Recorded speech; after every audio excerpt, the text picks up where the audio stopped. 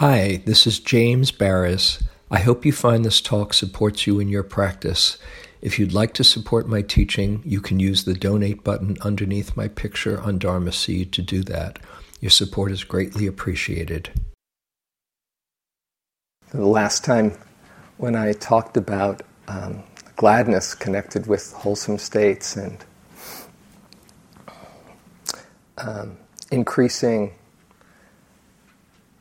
wholesome states that have arisen, a couple of people came into interviews and appreciated the talk and said, it just seems like it's so hard to stay there all the time. And I wonder if it's, might be unrealistic to, think that we're supposed to be happy all the time. And I think it is unrealistic to expect that you're supposed to be happy all the time. That's why the Buddha started off with the First Noble Truth. I think maybe kind of relieve the pressure a little.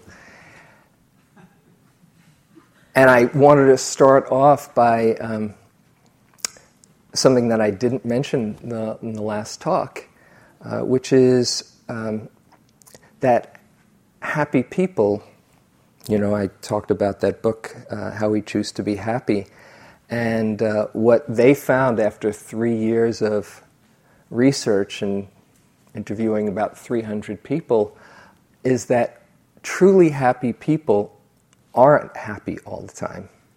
And that when they found somebody who said, oh yeah, I'm happy, I'm always happy, usually they were in denial. And underneath there was a lot of other stuff that was happening. So I want to start off by reading their definition of happiness, and then continue our discussion. Our definition of true happiness is a profound, enduring feeling of contentment, capability, and centeredness. A rich sense of well-being that comes from knowing you can deal productively and creatively with all that life offers, both the good and the bad. It's knowing your internal self and responding to your real needs rather than the demands of others. It's a deep sense of engagement, living in the moment and enjoying life's bounty. That sense of engagement is what I've been finding in my own research on happiness, that it's about connection with the moment, with ourselves. It's about authenticity. And mostly those things allow us to experience our aliveness as it comes through us. As I mentioned last time, happiness doesn't have anything or little to do with circumstances or conditions. And I want to address a few myths about happiness from a few different resources. Here's one, a survey. Survey after survey has shown that the desire for material goods is a happiness suppressant, which has increased hand in hand with average income. One study found that young adults who focus on money, image, and fame tend to be more depressed, have less enthusiasm for life, and suffer more physical symptoms such as headaches and sore throats than others. People tend to embrace material values when they are feeling insecure. Retail therapy, anyone?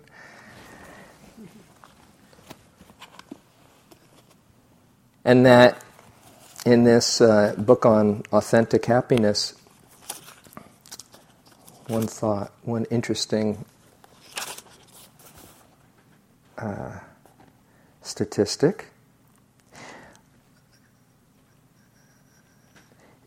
Individuals who become paraplegic as a result of spinal cord accidents quickly begin to adapt to their greatly limited capacities, and within 8 weeks they report more net positive emotion than negative emotion.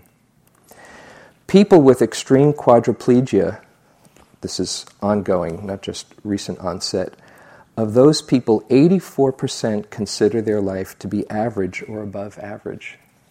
Isn't that interesting? So it really is about what goes on in here, in the mind.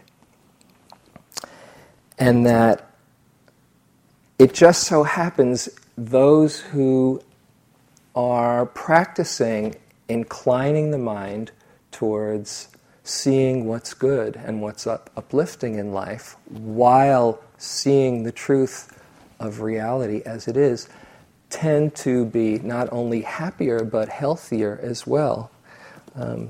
Again, in this book, Authentic Happiness, where is it? Pessimists, Seligman has found, over the last 2 decades are up to 8 times more likely to become depressed when bad events happen.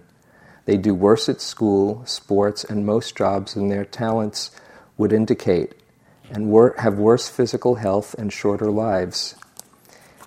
And then he found, I found that teaching 10-year-old children the skills of optimistic thinking and action cuts their rate of depression in half when they go through puberty. So there are some good reasons to incline the mind towards this, if you didn't need any before. And that seeing the good has many benefits and is just an internal way of relating to the world. And it's been found that people have a natural set point. Some people are naturally on different levels of the happiness scale, but wherever you are, it can be practiced and developed and increased over and over again. That's what these studies have shown. Here's one story of an optimist and pessimist. Story of identical twins. One was a hope-filled optimist, and the other twin was a sad and hopeless pessimist. And their worried parents brought the boys to a local psychologist. He suggested to the parents a plan to balance the twins' personalities. On their next birthday, put them in separate rooms to open their gifts. Give the pessimist the best toys you can afford, and give the optimist a box of manure.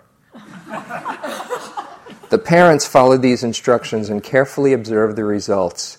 When they peeked in on the pessimist, they heard him audibly complaining, "I don't like the color of this computer. I bet this calculator will break. I don't like this game. I know someone who's got a bigger toy car than this." Tiptoeing across the corridor, the parents peeked in and saw their little optimist gleefully throwing the manure up in the air. He was giggling, "You can't fool me. Where there's this much manure, there's got to be a pony."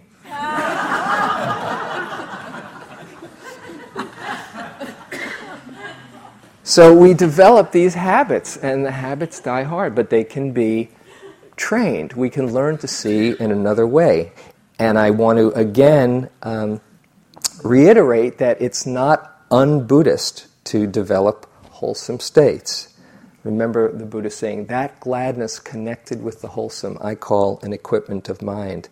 And when we are doing the metta practice and we are saying, may I be happy, even if we don't feel it, we are planting the seeds, that intention for happiness, that sooner or later does sprout. But it can't be forced. You can't be there with an expectation or impatience. It's not forcing, it's simply inviting the mind to open up to that possibility. So today I want to continue with that, with this theme, and look at the different ways that we can and are cultivating practice.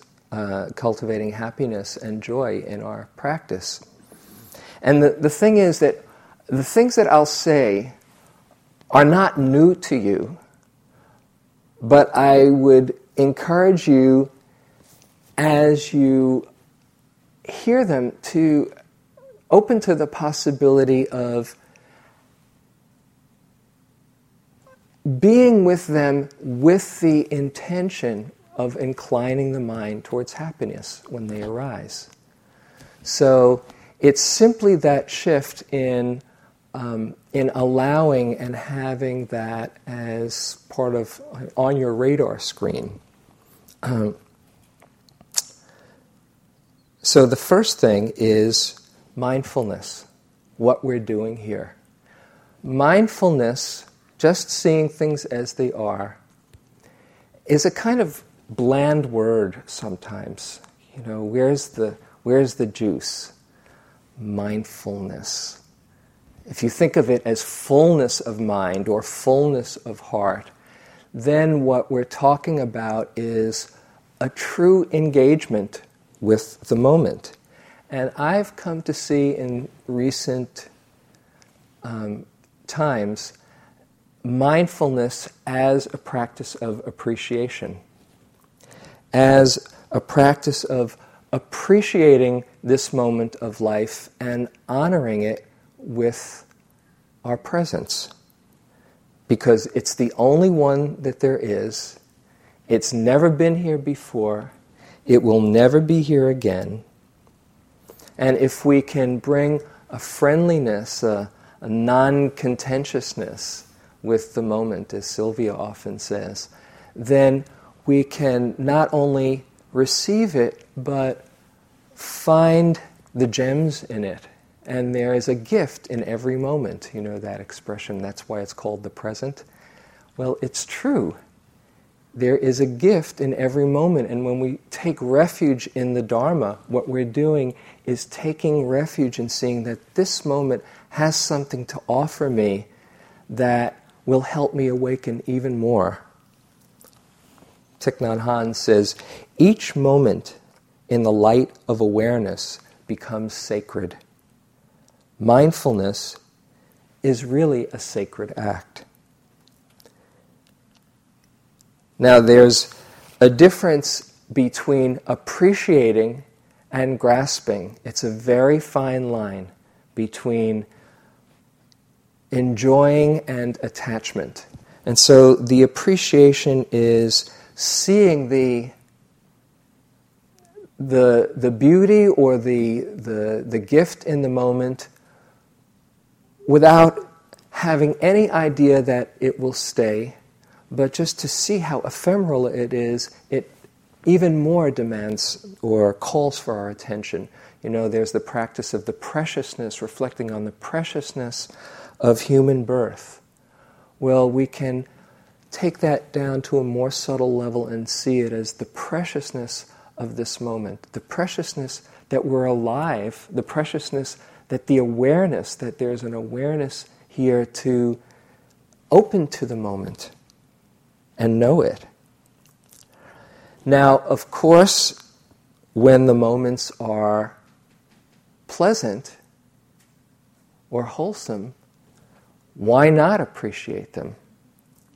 When there's calm, when there's concentration, when there's clarity, when there's a feeling of compassion, when there's ease. As I said the last time I spoke, the best way to increase wholesome states is to be very present for them. But the same is true with our difficulties. Not just opening up and gritting our teeth and bearing it, but appreciating that there are gems hidden right in our challenges. If there's confusion, then we can open up to explore and see how ignorance works, or how papancha works, as Sally so beautifully talked about last night. Often it's after the fact, But even right in the middle of it, oh, this is the confused mind, or, oh, this is confused Buddha, I like to say. It's just this manifestation of mind. If there is anger, then as we look deeper and connect with our authentic experience, often things are revealed that we hadn't seen from that surface layer of anger, where we get in touch with the pain inside, or the hurt, or the fear that we have covered up with a reaction. Sometimes we can get angry with righteous indignation at all the ignorance in the world. I know that one very well.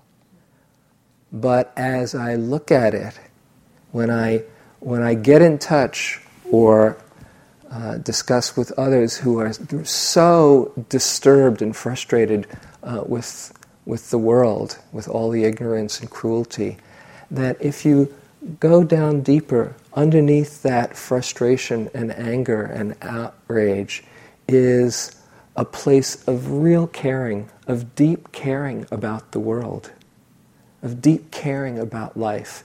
And if we can connect with that place that cares, not miss it because we're so lost in our outrage, that energy can be used for true transformation, making a difference. I came across this teaching from Michael Lerner, the editor of Tikkun magazine. He talked about cynics. And he says cynics are really idealists who've been frustrated again and again. And I think that's something really worth seeing. We don't want to cover up our idealism and our vision for possibility with a kind of sophisticated, oh no, nothing will ever happen, because then the world loses your caring and commitment and what you have to offer.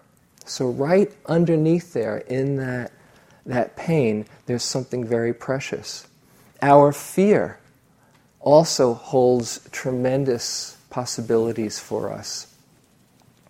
When we think we're going to be overwhelmed, and we again and again connect with our fear, it calls from us a courage and a strength that we wouldn't have known was there. One of my heroes is this woman, Julia Butterfly Hill, the woman who was up in the tree for a couple of years up in Luna in Humboldt County. And she's very inspiring for me and for many people. And she was talking about, she went up to save this tree from being cut down, and she went up with not any preparation, thinking she was going to be up there for a couple of weeks, and she didn't have a good sleeping bag, and she didn't have really good clothes and all, and she was up like 180 feet up, I think it was. And but it turned out she had this, the tree kept on saying to her, no, you've got to stay here. And she had this deep relationship with the tree, and that was her teacher. It turned out that she went up in the winter of El Nino, which was the wettest and most miserable winter in decades and decades. And the first few months, as she talks about her experience there, she just, day to day, didn't think there was any way she could continue on. And she describes practically holding on to the branches so she's not blown off as the wind and the gales and the rain comes.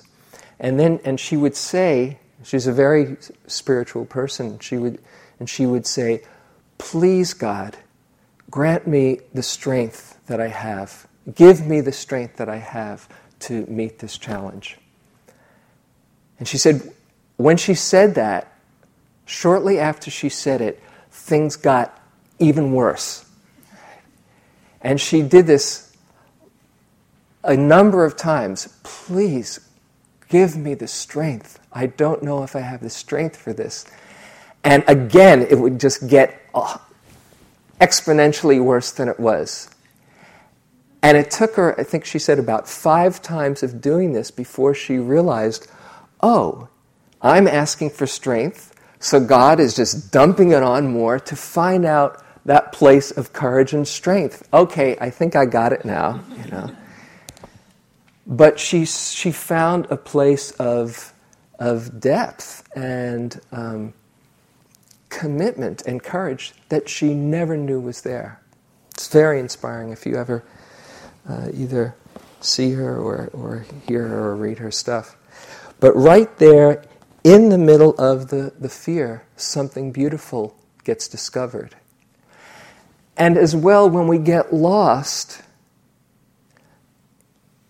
if we can appreciate the place that can see that we've been lost, if we can delight in the fact that there's something even stronger than the confusion that can see that is aware, that wakes up, that gives us tremendous confidence and faith in the practice.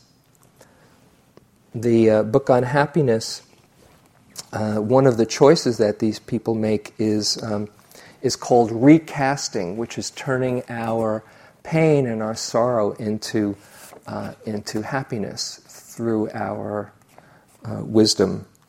And here's one of my favorite quote from the book. Maurice Washington, 87-year-old professional musician, on his inability to play his beloved saxophone after a debilitating stroke, he says, "Without that saxophone in my mouth, I've learned to sing." And that is a tremendous wisdom that doesn't get lost in self-pity, that says, okay, how can I use this to continue to grow and open the heart? As the Buddha mentioned last time, suffering becomes a causative factor for deep faith, which becomes gladness and then joy. So that appreciation has in it an element of trust. Not that everything is going to work out okay, but that everything is workable, that we can trust that our awareness can meet the moment when things get difficult, and not be dwelling on the future saying, am I up to this? Will I be able to meet it? All that does is stir up the mind in fear. But we can come back and say, okay, this moment is quite workable. Because underlying that confusion is that awakened heart. And it allows us to let go of control and thinking we know how things should be. And underlying that is a deep goodness, or concomitant with that is a goodness and a wisdom. And when I think about the people who inspire me most as far as joy, I think of the Dalai Lama and Bishop Tutu, Desmond Tutu. Those two people have seen more suffering than I would guess anybody in this room, perhaps all of us combined, and yet they have this infectious joy. How does that happen? It's precisely because they've come to terms with suffering and seen that there's more to life than that. That there's acknowledging that, and yes, there's something even more uplifting and beautiful that can hold that. So, appreciation as mindfulness practice. A few aspects of this appreciation I want to go into. One is something that's really dear to me, and that is the fact that we love goodness. I was talking about this last night with Carol, and it's just amazing that we are wired up to have our hearts be touched by goodness. You can see it when you see a baby. it's almost impossible to see a baby and not have your heart opened by the purity and the innocence and the goodness right there. And to let ourselves be touched by goodness is a tremendously wonderful invitation towards happiness. And it's here all around. When Carol read that story of that physician, we're touched, the poignancy, the generosity, and it opens up and reminds us of a place in ourselves that is noble. Last night when Sally was giving her talk and she was talking about Walter Mitty, my mind went to the movie The Secret Life of Walter Mitty, which starred Danny Kaye. Remember that? And all I had to think of was Danny Kaye, even now. And there's something about him that was so good and pure and giving and loving that it just wells me up. When I was a teacher in school, in public school, I taught for many years, mostly in New York, and I would start off each year, I taught mostly 5th grade and 6th grade. Each year I'd start off with this challenge that I would find the secret to every child's heart. Some it was easy to feel because there they were, just delightful, beautiful beings. But some, through abuse, through confusion, through their own conditioning, would be difficult and nasty and just saw ways of getting attention that were disruptive. And it was a great practice for me to see how I could get to see the good and the beauty in that child. Not only for me to see it, but for them to see that I see it. And often it would take just some quiet moments aside and just spending some time one-to-one. But invariably it was there. Because if you look enough for it, you'll find it. And this is a practice that I've had for many years, since I was a teacher. But at the same time, it's probably around the same time, I was very inspired by Neem Karoli Baba from Ram Dass's books, Be Here Now, and particularly Be Here Now. And Maharaji, as he was called, had one particular instruction that I took on as a practice. And he said, the best form to worship God is every form. And his main instruction was keep looking for the good wherever you are. Even if you see all the ignorance and the pettiness, whatever, keep on looking for the good, because what you look for, you will find. And the world will corroborate whatever it is we look for. If we want to see how stupid people are and what jerks they are and how awful this place is, and we'll have plenty of evidence to corroborate that. But in that process, we miss out on the beauty of nature and the beauty of everyone around. So I take it as a practice to keep looking for the good. And you can probably relate to this. My colleagues have heard me say this on probably every retreat for the last however many years. If you're in a room and somebody comes in and you know that they're seeing all your shortcomings and flaws, how do you feel? Flawed, don't you? Yucky, small.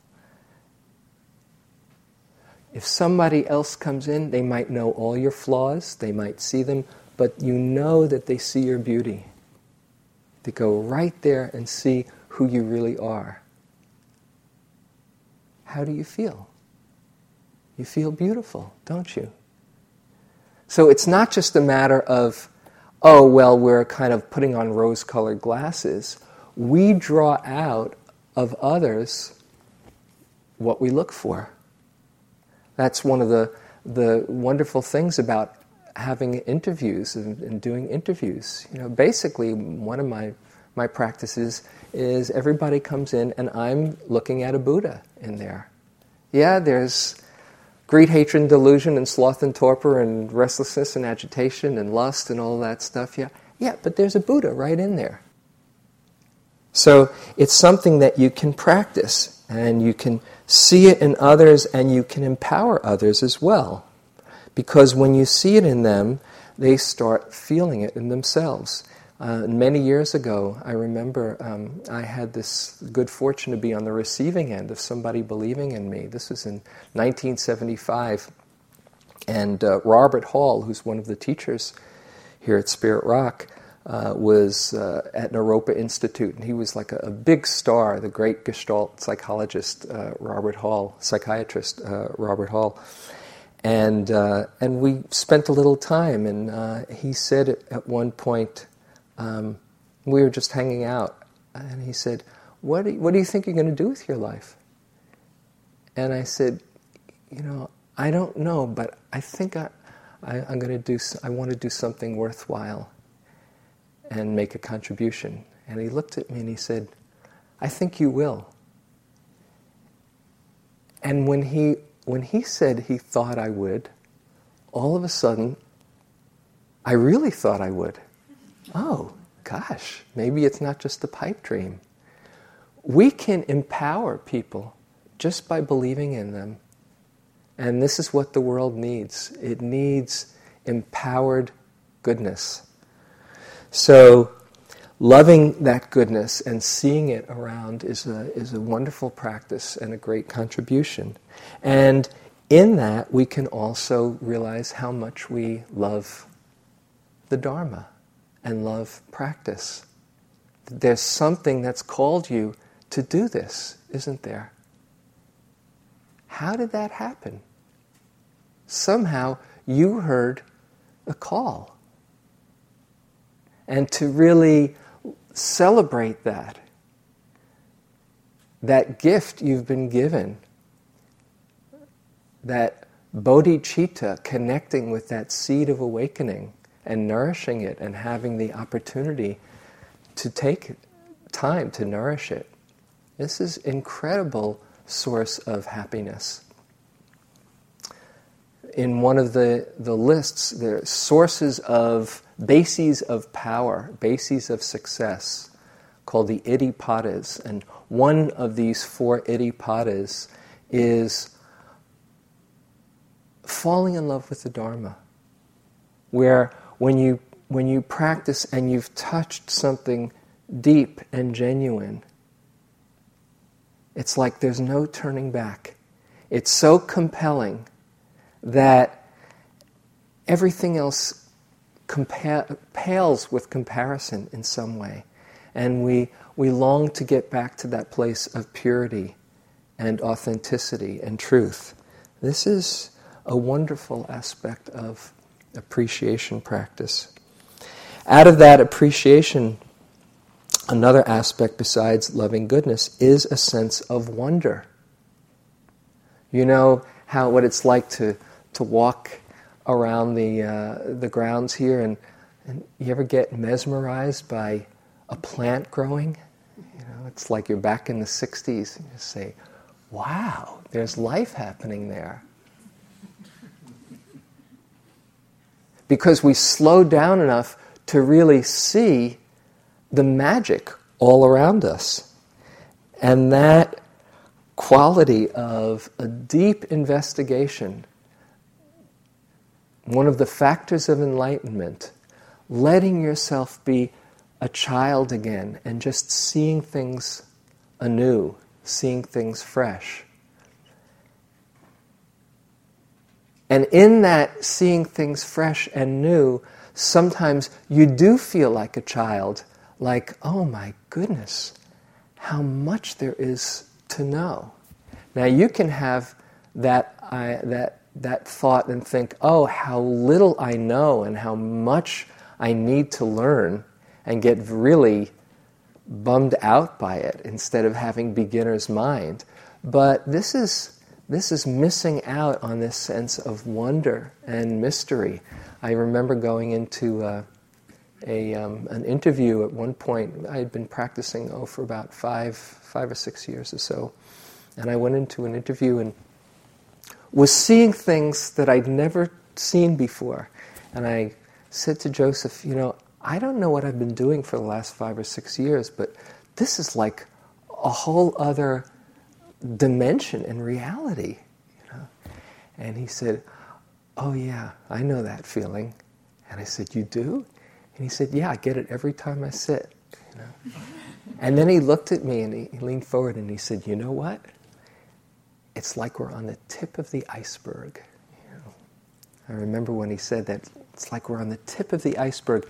He said it with this real twinkle and sparkle in his eye, like, wow, oh, great, how much there is in store for me. We're all on the tip of the iceberg. My original connection to spiritual practice was when I was a little kid, and I was awed by astronomy. I loved astronomy. I used to drag my parents to the Hayden Planetarium every couple of months when they changed the show, because in New York City you don't see the stars that much, so you go to the planetarium, and I'd just look up at the sky and just go, wow. And it put things in a dimension where my little drama, or even this little speck floating through space called planet Earth, didn't seem so ultimately significant. It opens us up to have that perspective of awe and wonder and opening to the mystery. This is Albert Einstein says, the most beautiful and profound emotion is the sensation of the mystical.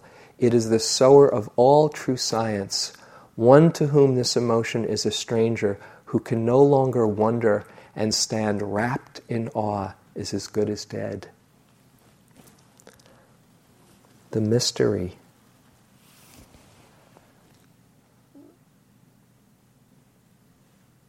It's a great and wonderful mystery that anything is and that we are. And the more we can feel the mystery and be the mystery, the more we let go of the sense of needing to do anything, and we merge with the mystery, with the divine. That quality of wonder, along with loving goodness as appreciation practice, naturally leads to a sense of gratitude. And I talked a bit about this last time and read the discourse on blessings. I hope you've been reflecting on them from time to time and rejoicing in your good karma. Wasn't it fun to go through that list and say, oh, pretty cool, okay, how neat. Well, the more we can get in touch with our gratitude, the more we open ourselves up. I said this in one evening, late night teaching, that it's like it's the satellite dish that lets us receive the blessings all around us, as we open up with a sense of heartful gratitude and devotion to the mystery. That's what Tsoknyi Rinpoche says. That devotion and gratitude, it is like a satellite dish receiving the blessings of the lineage. And my wife, Jane, who has been a really good teacher in gratitude practice, has a wonderful practice that she does every night she has a gratitude buddy. Actually, now she has 2 gratitude buddies, I think. And each night before they go to bed, they email each other on what they're grateful for in the day. And it's had a profound shift in her and in me. I get the benefits of that. Sometimes I'm even the person who wants one of the things that she's grateful for, so that has a benefit. But it kind of rubs off. And in those joy groups that I mentioned, one of the things that I asked people to do was have a daily gratitude practice. And it was very profound. People found it quite profound to name and clearly underscore their blessings. So I encourage you to do that. Before you go to bed each evening, just reflect on what's good in your life, what you're grateful for. And with that, as you get in touch with the gratitude for your blessings, you let go of the shoulds and the expectations and this better happen and, well, life is kind of giving me a raw deal if... And it allows us to open up to things just as they are. Because in that opening up to things just as they are, we see clearly, and we do see all the blessings. One of the choices in the happiness book is options, that one is flexible, that one lets go of one's game plan and is able to see, oh, this is what is called for now. Because if you're stuck in your own idea about how things should be, you're stuck, basically. And so to open up with a sense of flexibility, then you can more listen to what's needed next. Some of you have heard the story where I was at a crossroads in my life. This was 1976, it was. And I didn't know quite what to do. I had a few different choices of either continuing teaching in New York or going up to the center in Massachusetts and being on staff there, or traveling to Asia, or moving out to California. And all of them seemed viable choices, and I didn't want to make a mistake. So I went around and around, what should I do? What should I do? I couldn't figure out what to do. I finally went to somebody who was a very wise mentor for me, named Reverend Miller. This is when I would go out each summer out to Colorado, to Naropa, and he was in Denver. He was a psychic, right? $5 a reading. Right? He wasn't in it for the money. Right? And I gave him these options. I said, I just don't know what to do with my life. What do you think? What's the right one?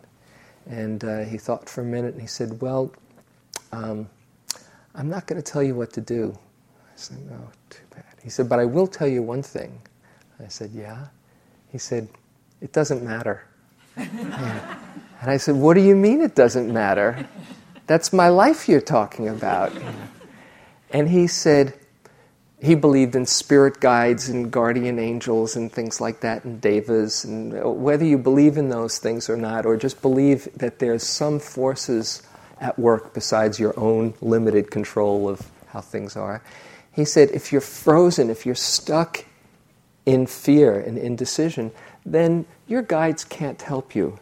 But once you take the first step, the step that feels right in this moment, then you put yourself in motion, and your guides and the devas can help you, and you can see, oh, well, this looks like it's going in the right direction, or no, this doesn't look right. Oh, maybe I should go here and maybe here. Or often, well, this leads to this and this leads to this, that you could never have figured out. Like that Goethe quote that I quoted, Scottish Himalayan expedition.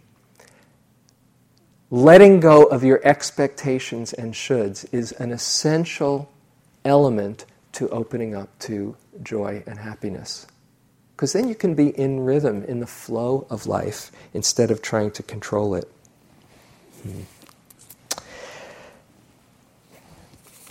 God. I'm going to have to really move on. Okay. I'm on page 2 of... okay. So, out of this abundance of things to say is a natural generosity that comes. Okay? Because there's a sufficiency.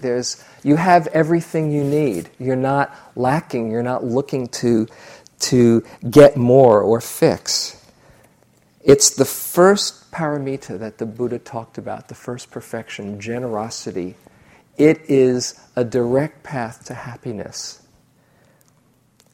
Whether it's in service or in sharing our gifts. I came across this quote, I'll share. The unceasing manifestation of life, the infinite creativity that we see around us, points to the principle of generosity. When we express generosity, we are aligning ourselves in harmony with the universe, because the universe is infinitely creative. It feels good when we do this. It feels right. Often we're fooled into thinking happiness lies in acquiring, but we can never get enough to satisfy that habit of mind. Even stronger than our tendency to possess and acquire is the joy that comes from sharing and bringing happiness to others. What we share of ourselves and our resources is the currency of our caring and loving heart. That's how it works. We're in harmony with life when we express our abundance and share our gifts, which is really one of the keys to authentic happiness that this fellow Seligman found, that it's not so much in getting, it's not so much in having pleasures, but in finding out what our strengths are and expressing them, expressing those gifts to the world. And when we do that, it's like we're in the flow. You know that concept of flow, or being in the zone? Well, that's an experience of not being around. It's a complete anatta experience. Because when you're taken over by something, you're not doing it, it's doing you. And this is true when you express yourself through creativity, whether it's through singing or writing or drawing or dancing, where you get out of your mind and let life move you and let life move through you. And it happens also when we express our goodness in bringing happiness to others. So this ultimate generosity is both our nature and nature of things. And when we're aligned with it, we open up to joy and happiness. Okay, maybe all of this stuff on the appreciation side is might be too love and light for some people here. So I wanted to also mention a few aspects of joy that have to do with the joy of restraint, which the Buddha valued and talked about tremendously. The simplification of mind. There is the joy of letting go. We talked about this renunciation. Guy gave a beautiful talk on renunciation. It's the opposite of grasping. Letting go is not rejection. It is a lightening of the baggage. It's coming from a place of contentment, of sufficiency and abundance. When we really feel that abundance, it's no effort to let go. We don't need more. And initially, it might require some practice at restraint. No, I don't need this, or I can let go of this. Okay, I can do it. But as we practice it more deeply, we see, oh, it feels so good. You know how you feel when you clean out your closet and there's just all this space? Feels really good, doesn't it? You don't say, oh, well, no, maybe I should take all those things back. It's like, oh, thank goodness I have all this space. Well, it's the same way that we're doing here. We're letting go of our thoughts. We're letting go of all of our confusion. We're letting go of our wants and seeing, oh, there's a completeness in this moment just as it is. And we don't get crowded. We get a balance that comes from that spaciousness. Because we crave simplicity. We crave it. Real simple magazine, simple abundance, this whole movement towards simplicity. Because our culture has been so good at acquiring, and we get all these messages. That's where happiness lies. But somehow the system has, there's a flaw in the system, and all of our gears get bottled up. We say, no, I don't need all of this. I need some balance. I need some simplicity. This is from Peace Pilgrim, who is also an inspiration for me, this woman who embodied simplicity. She says, when one is in line with the truth, there is a calmness and a serenity and unhurriedness, no more striving or straining about anything. Life is full, life is good, but life is not overcrowded. That's a very important thing I've learned. If your life is in harmony with your part in the life pattern, and if you're obedient to the laws which govern this universe, then your life is full and good, but not overcrowded. If it is overcrowded, you're doing more than is right for you to do, more than is your job to do in the total scheme of things. This letting go is what the Buddha talked of in the Third Noble Truth. As Ajahn Chah says, you let go a little, you have a little freedom. You let go a lot, you have a lot of freedom. You let go completely, you have complete freedom. Your troubles with the world will come to an end. So that joy of letting go has a very important expression in our interrelating with others. And that is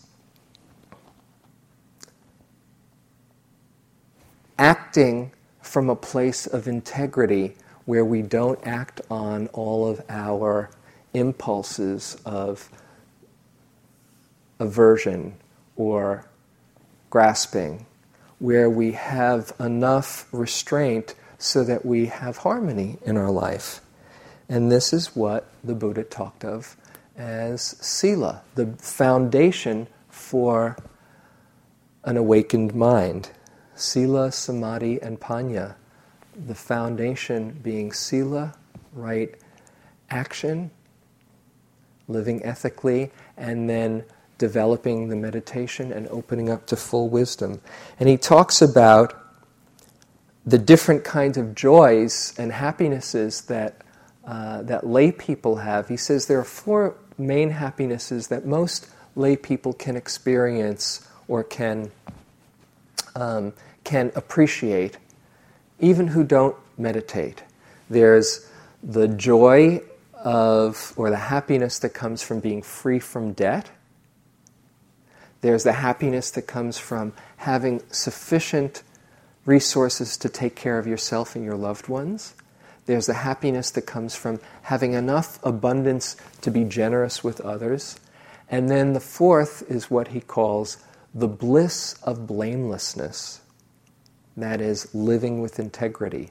And he says, compared to the bliss of blamelessness, those first three aren't 1/16 as potent a source of happiness.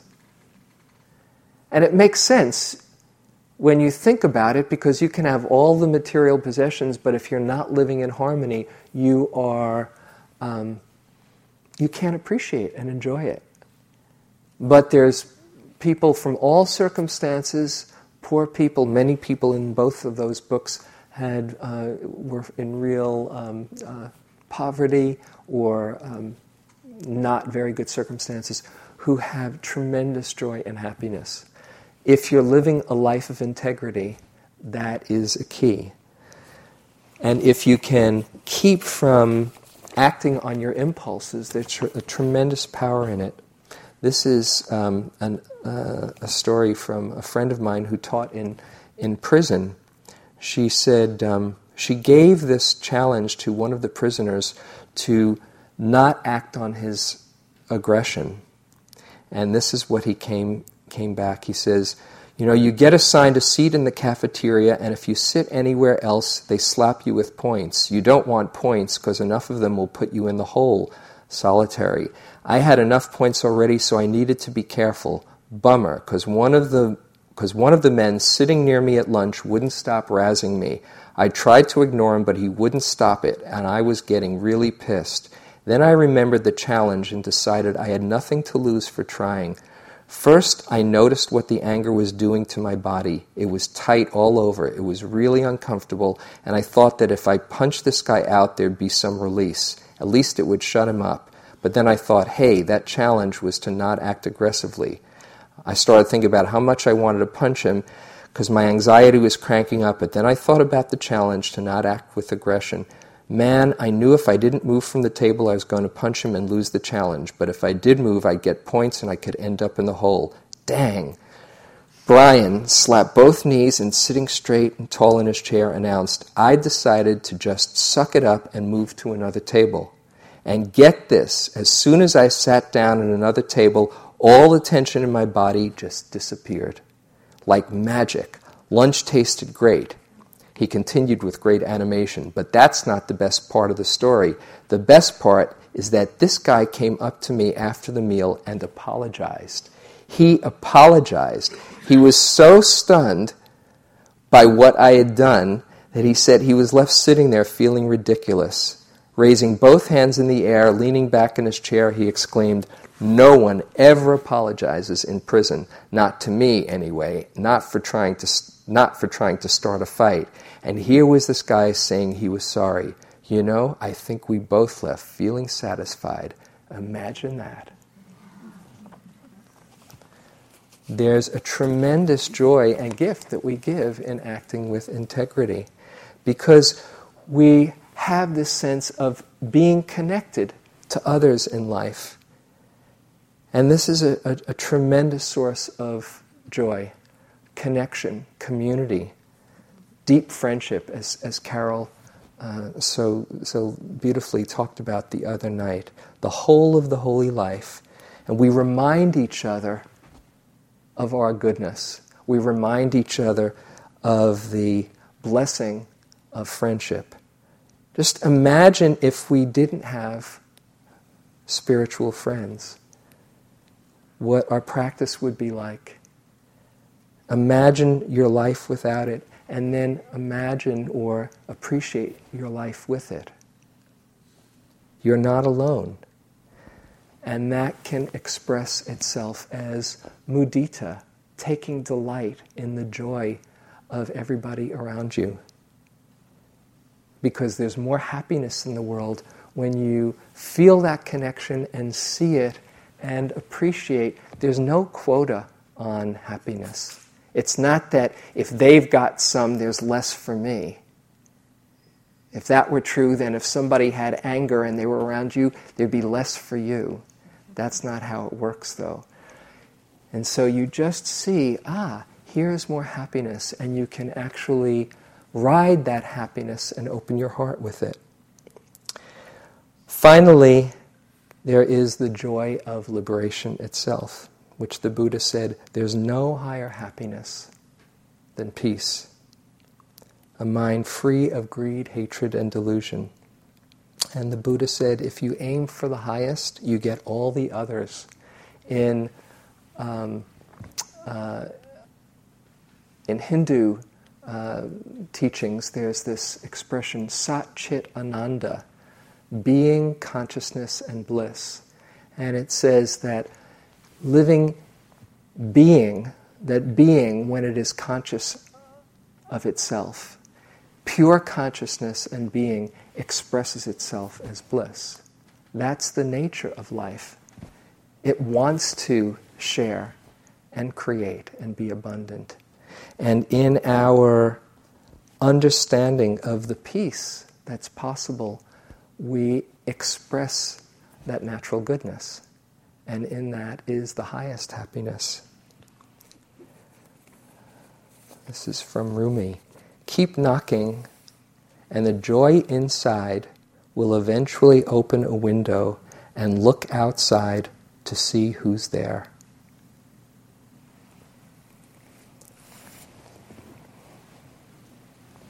So let's sit for a moment.